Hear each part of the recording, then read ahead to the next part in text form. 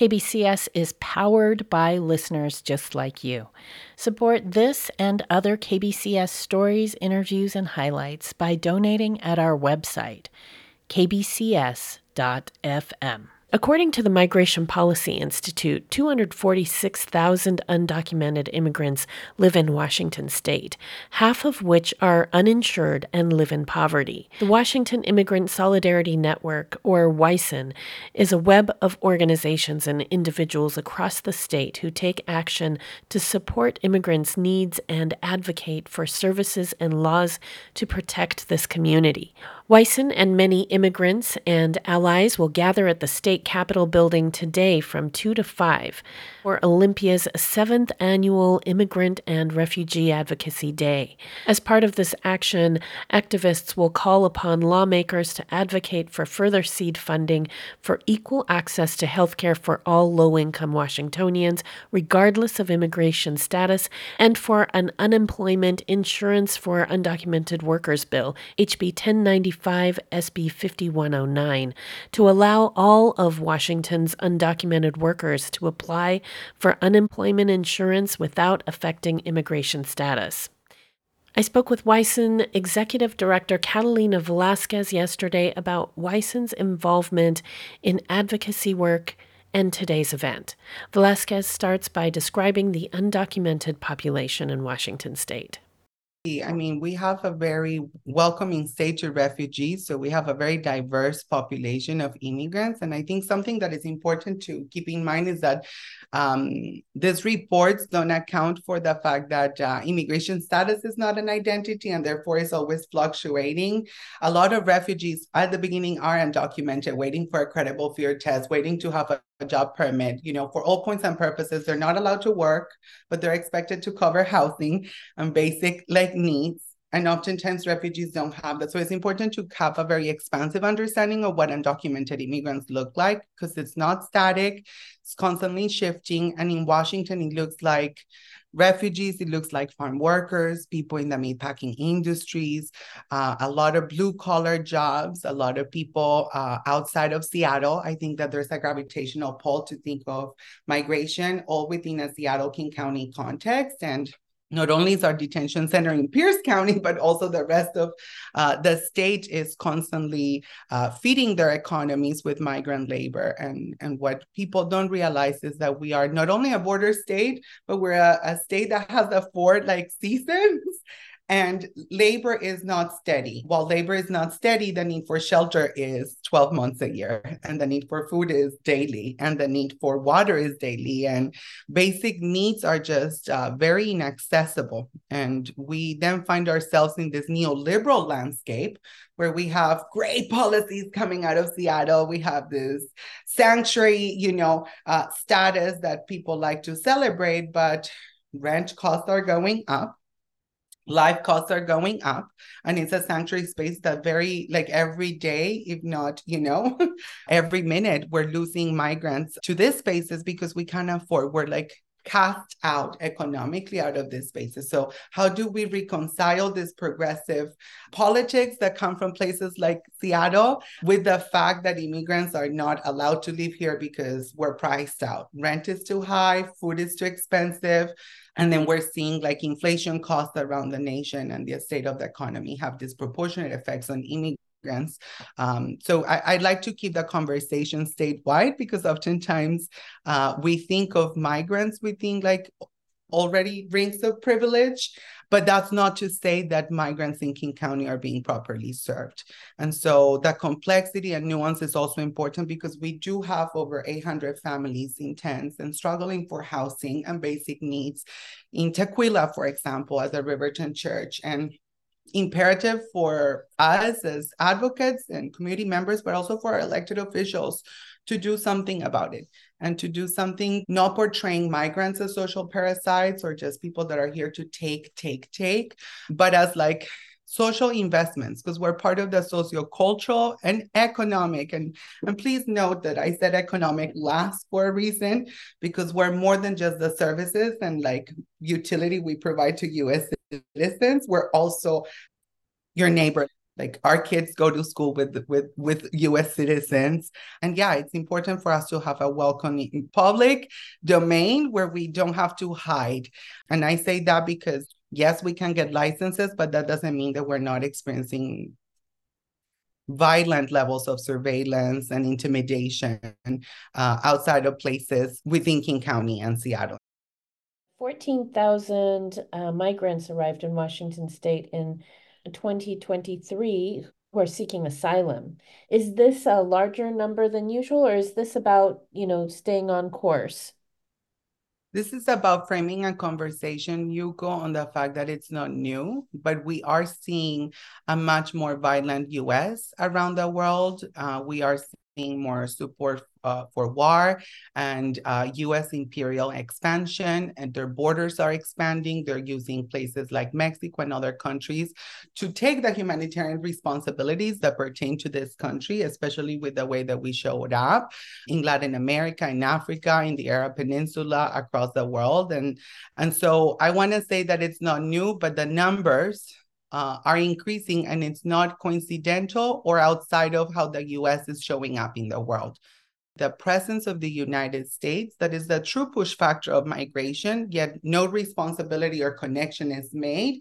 And therefore the onus is put on undocumented immigrants to justify why we're here or to address like what is considered a crisis. The crisis is a crisis of empire. It's not a refugee crisis. It's a crisis of US violence and voracious predatory like goals that lead to parasitic relationships with the world, and therefore more people here.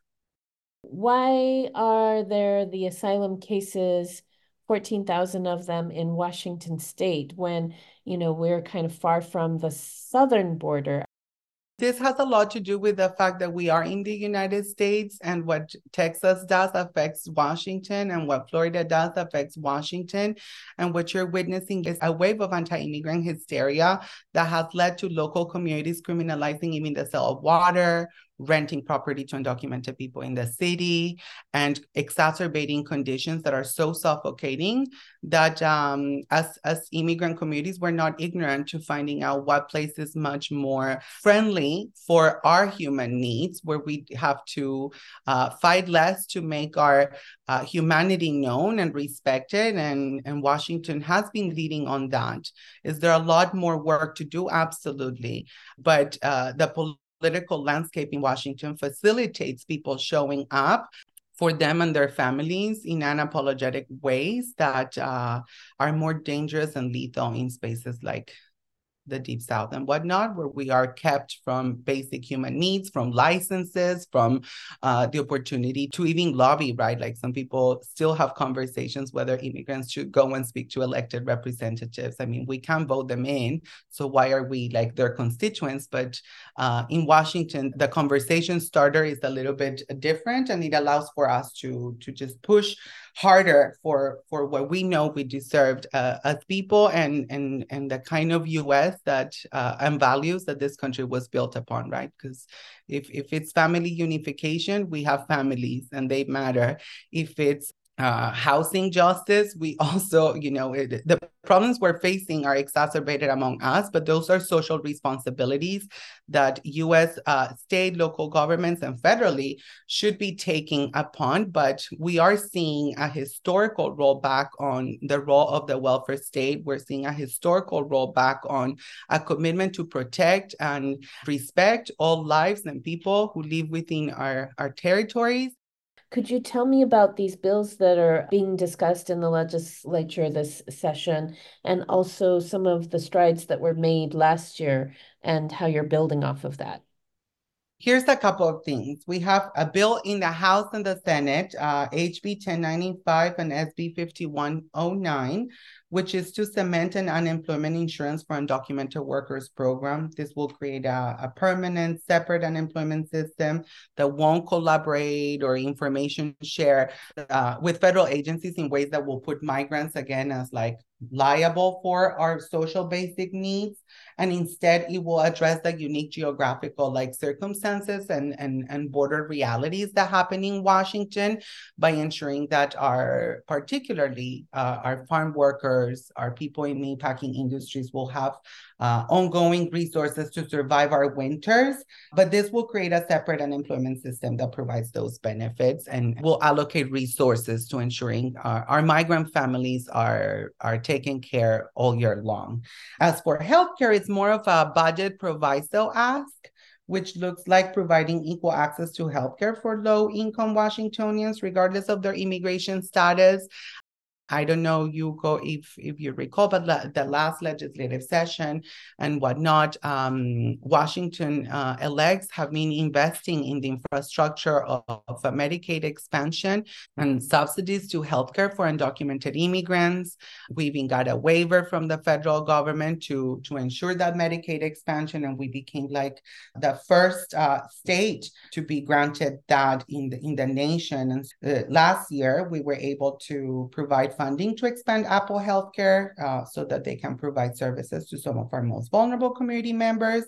But what we do know, Hugo, is that regardless, Apple Health expansion still needs significant more funding to be able to provide those services. And a lot of our people are still kept uninsured and without access to healthcare.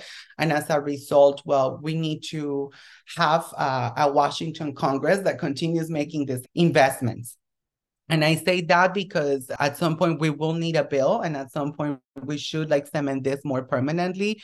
But we know that we need to ensure that the administrations here and the different like bureaucracies are ready to accommodate this. HB 1095 and SB 5109 are here to cement social safety nets and expose migrant needs beyond citizenship, right? Because there is a playing of politics, Yuko, that we are experiencing where nothing is happening, immigration laws at the federal level, and states oftentimes wash their hands and say, there's nothing we can do. This is federal domain. There's plenty you can do at the local level. Education, healthcare, housing, food banks, like there's plenty to do at the local level. And right now, the message needs to be for everybody, right? Just because DC is not moving, just because our federal elected officials are not doing their job in passing, comprehensive, humane immigration reform and whatnot, and protecting DACA and supporting more programs like DACA for workers, for parents, doesn't mean that we cannot do right by immigrants, ensure that we can drive, ensure that we have healthcare, ensure that we have access to food and shelter and unemployment insurance, as I mentioned. And so what Weiss does like to pride ourselves on is thinking of migrants 360 holistically, and as human beings that require more than just a paper for us to work. Some of this, especially the healthcare aspect, is fighting for everyone to make healthcare more accessible, not only to the immigrant population, but to everyone. Absolutely, Yuko. And I think you're hitting on something that is very important for everyone who listens to your program and whatnot, which is, when we uplift and support immigrants, we truly are strengthening all communities and all people and raising living standards for everybody. Right? We are seen as the divestible segment of society, as the exploitable segment of society. We don't have blue passports, so we don't have access to political, economic rights oftentimes. But that doesn't mean that when you are centering us and creating programs for us, that we're not uplifting everybody. And an example of that is through healthcare. More accessible healthcare for immigrants is more accessible healthcare for everybody. More support on insurance is also more support for workers, because I know there's a lot of initiatives to support like worker rights and around like people striking and unemployment insurance. This also raises the importance of those causes to be championed and whatnot. And that kind of intersectional wave of justice is not in isolation. So immigrant justice is queer, trans justice, immigrant justice is Black justice, is justice for all. Tell me about the event. What are some of the planned events there? So we're having our 7th annual advocacy day as the Washington Immigrant Solidarity Network. It's very exciting because it feels like it's going to be the largest of its kind in our history. We're bringing over 400 folks to march and rally. But before that, we do have a program to build community, to ground ourselves on the fact that we have each other's backs and that we're not alone, but also building that political consciousness, forging those solidarities, right? Like these spaces are for immigrants and refugees, but we are Black, we're Asian, we're Pacific Islander, we're trans, we're queer, we're disabled, we're single parents, we're young, we are elders. And so that brings all sorts of layers of complexity that require more than just marching and a rally, require humanization, require political consciousness building. And so we will have the first part of the day doing that, learning how to continue taking care of each other. And after that, we do have a rally where we are going to march to the Capitol steps, and then we will have a program that has all sorts of wonderful, directly impacted voices, people working directly with community, from Daniel Alvarado with Working Washington to Andrea Soroco with the Jewish Coalition for Immigrant Justice, to folks from the Somali Health Board like Mohammed Jidain, and our very own like leadership, like our Palestinian organizer Rukaya Damara, and of course elected officials, Senator Saldana and Rep. Tai. Is there anything else that you'd like to add? It's African American Heritage Month. We should celebrate Black people beyond February, but migration is a Black issue. A lot of our refugees are coming from different corners. In Africa, we're seeing a lot of Congolese, Angolan folks, Portuguese-speaking African refugees. It's important for us to continue building that connective tissue because all Black lives matter, and that includes Black migrant lives and Black trans lives, because Black trans people are also refugees and immigrants. And as a trans woman doing this work, I always bring a trans agenda, and like we need to make sure that we're also elevating trans and queer leadership. And I'm very proud to be part of a network that was built by, for, and with trans, queer, like forced migrants and documented people. The leadership is still queer and trans, and we are beyond LGBTQ resource centers or pronouns or bathroom inclusivity. We're also here fighting for citizenship. We've been here and we're here to stay. And so if the more you can do to elevate the fact that that is that is the case, because trans women continue to be murdered, continue to be raised, and continue to be portrayed not as PhD students, not as like executive directors. We are part of a journalistic smear campaign around single stories of what it means to be a trans immigrant, what it means to be transgender. And it's important to make sure we're doing our due diligence to show that there's other stories that maybe we should also be elevating, and that trans people are as diverse as any other community, and part of birthing movements for justice beyond our own struggles as trans people. The big thank you and the big congratulations is truly to migrants for choosing to still rationalize with people that don't believe we're human, for choosing to wake up and do this work, right? Like I thank Olympia elected officials, and we are very grateful to them, but it's truly community who creates these political moments. It's truly community who makes these victories possible. That was Washington Immigrant Solidarity Network, or WISN, Executive Director Catalina Velasquez, speaking with me yesterday about the march and rally at our state capitol building today from 2 to 5 p.m. For more information, you can visit waisn.org/event. I'm Yuko Kodama with KBCS.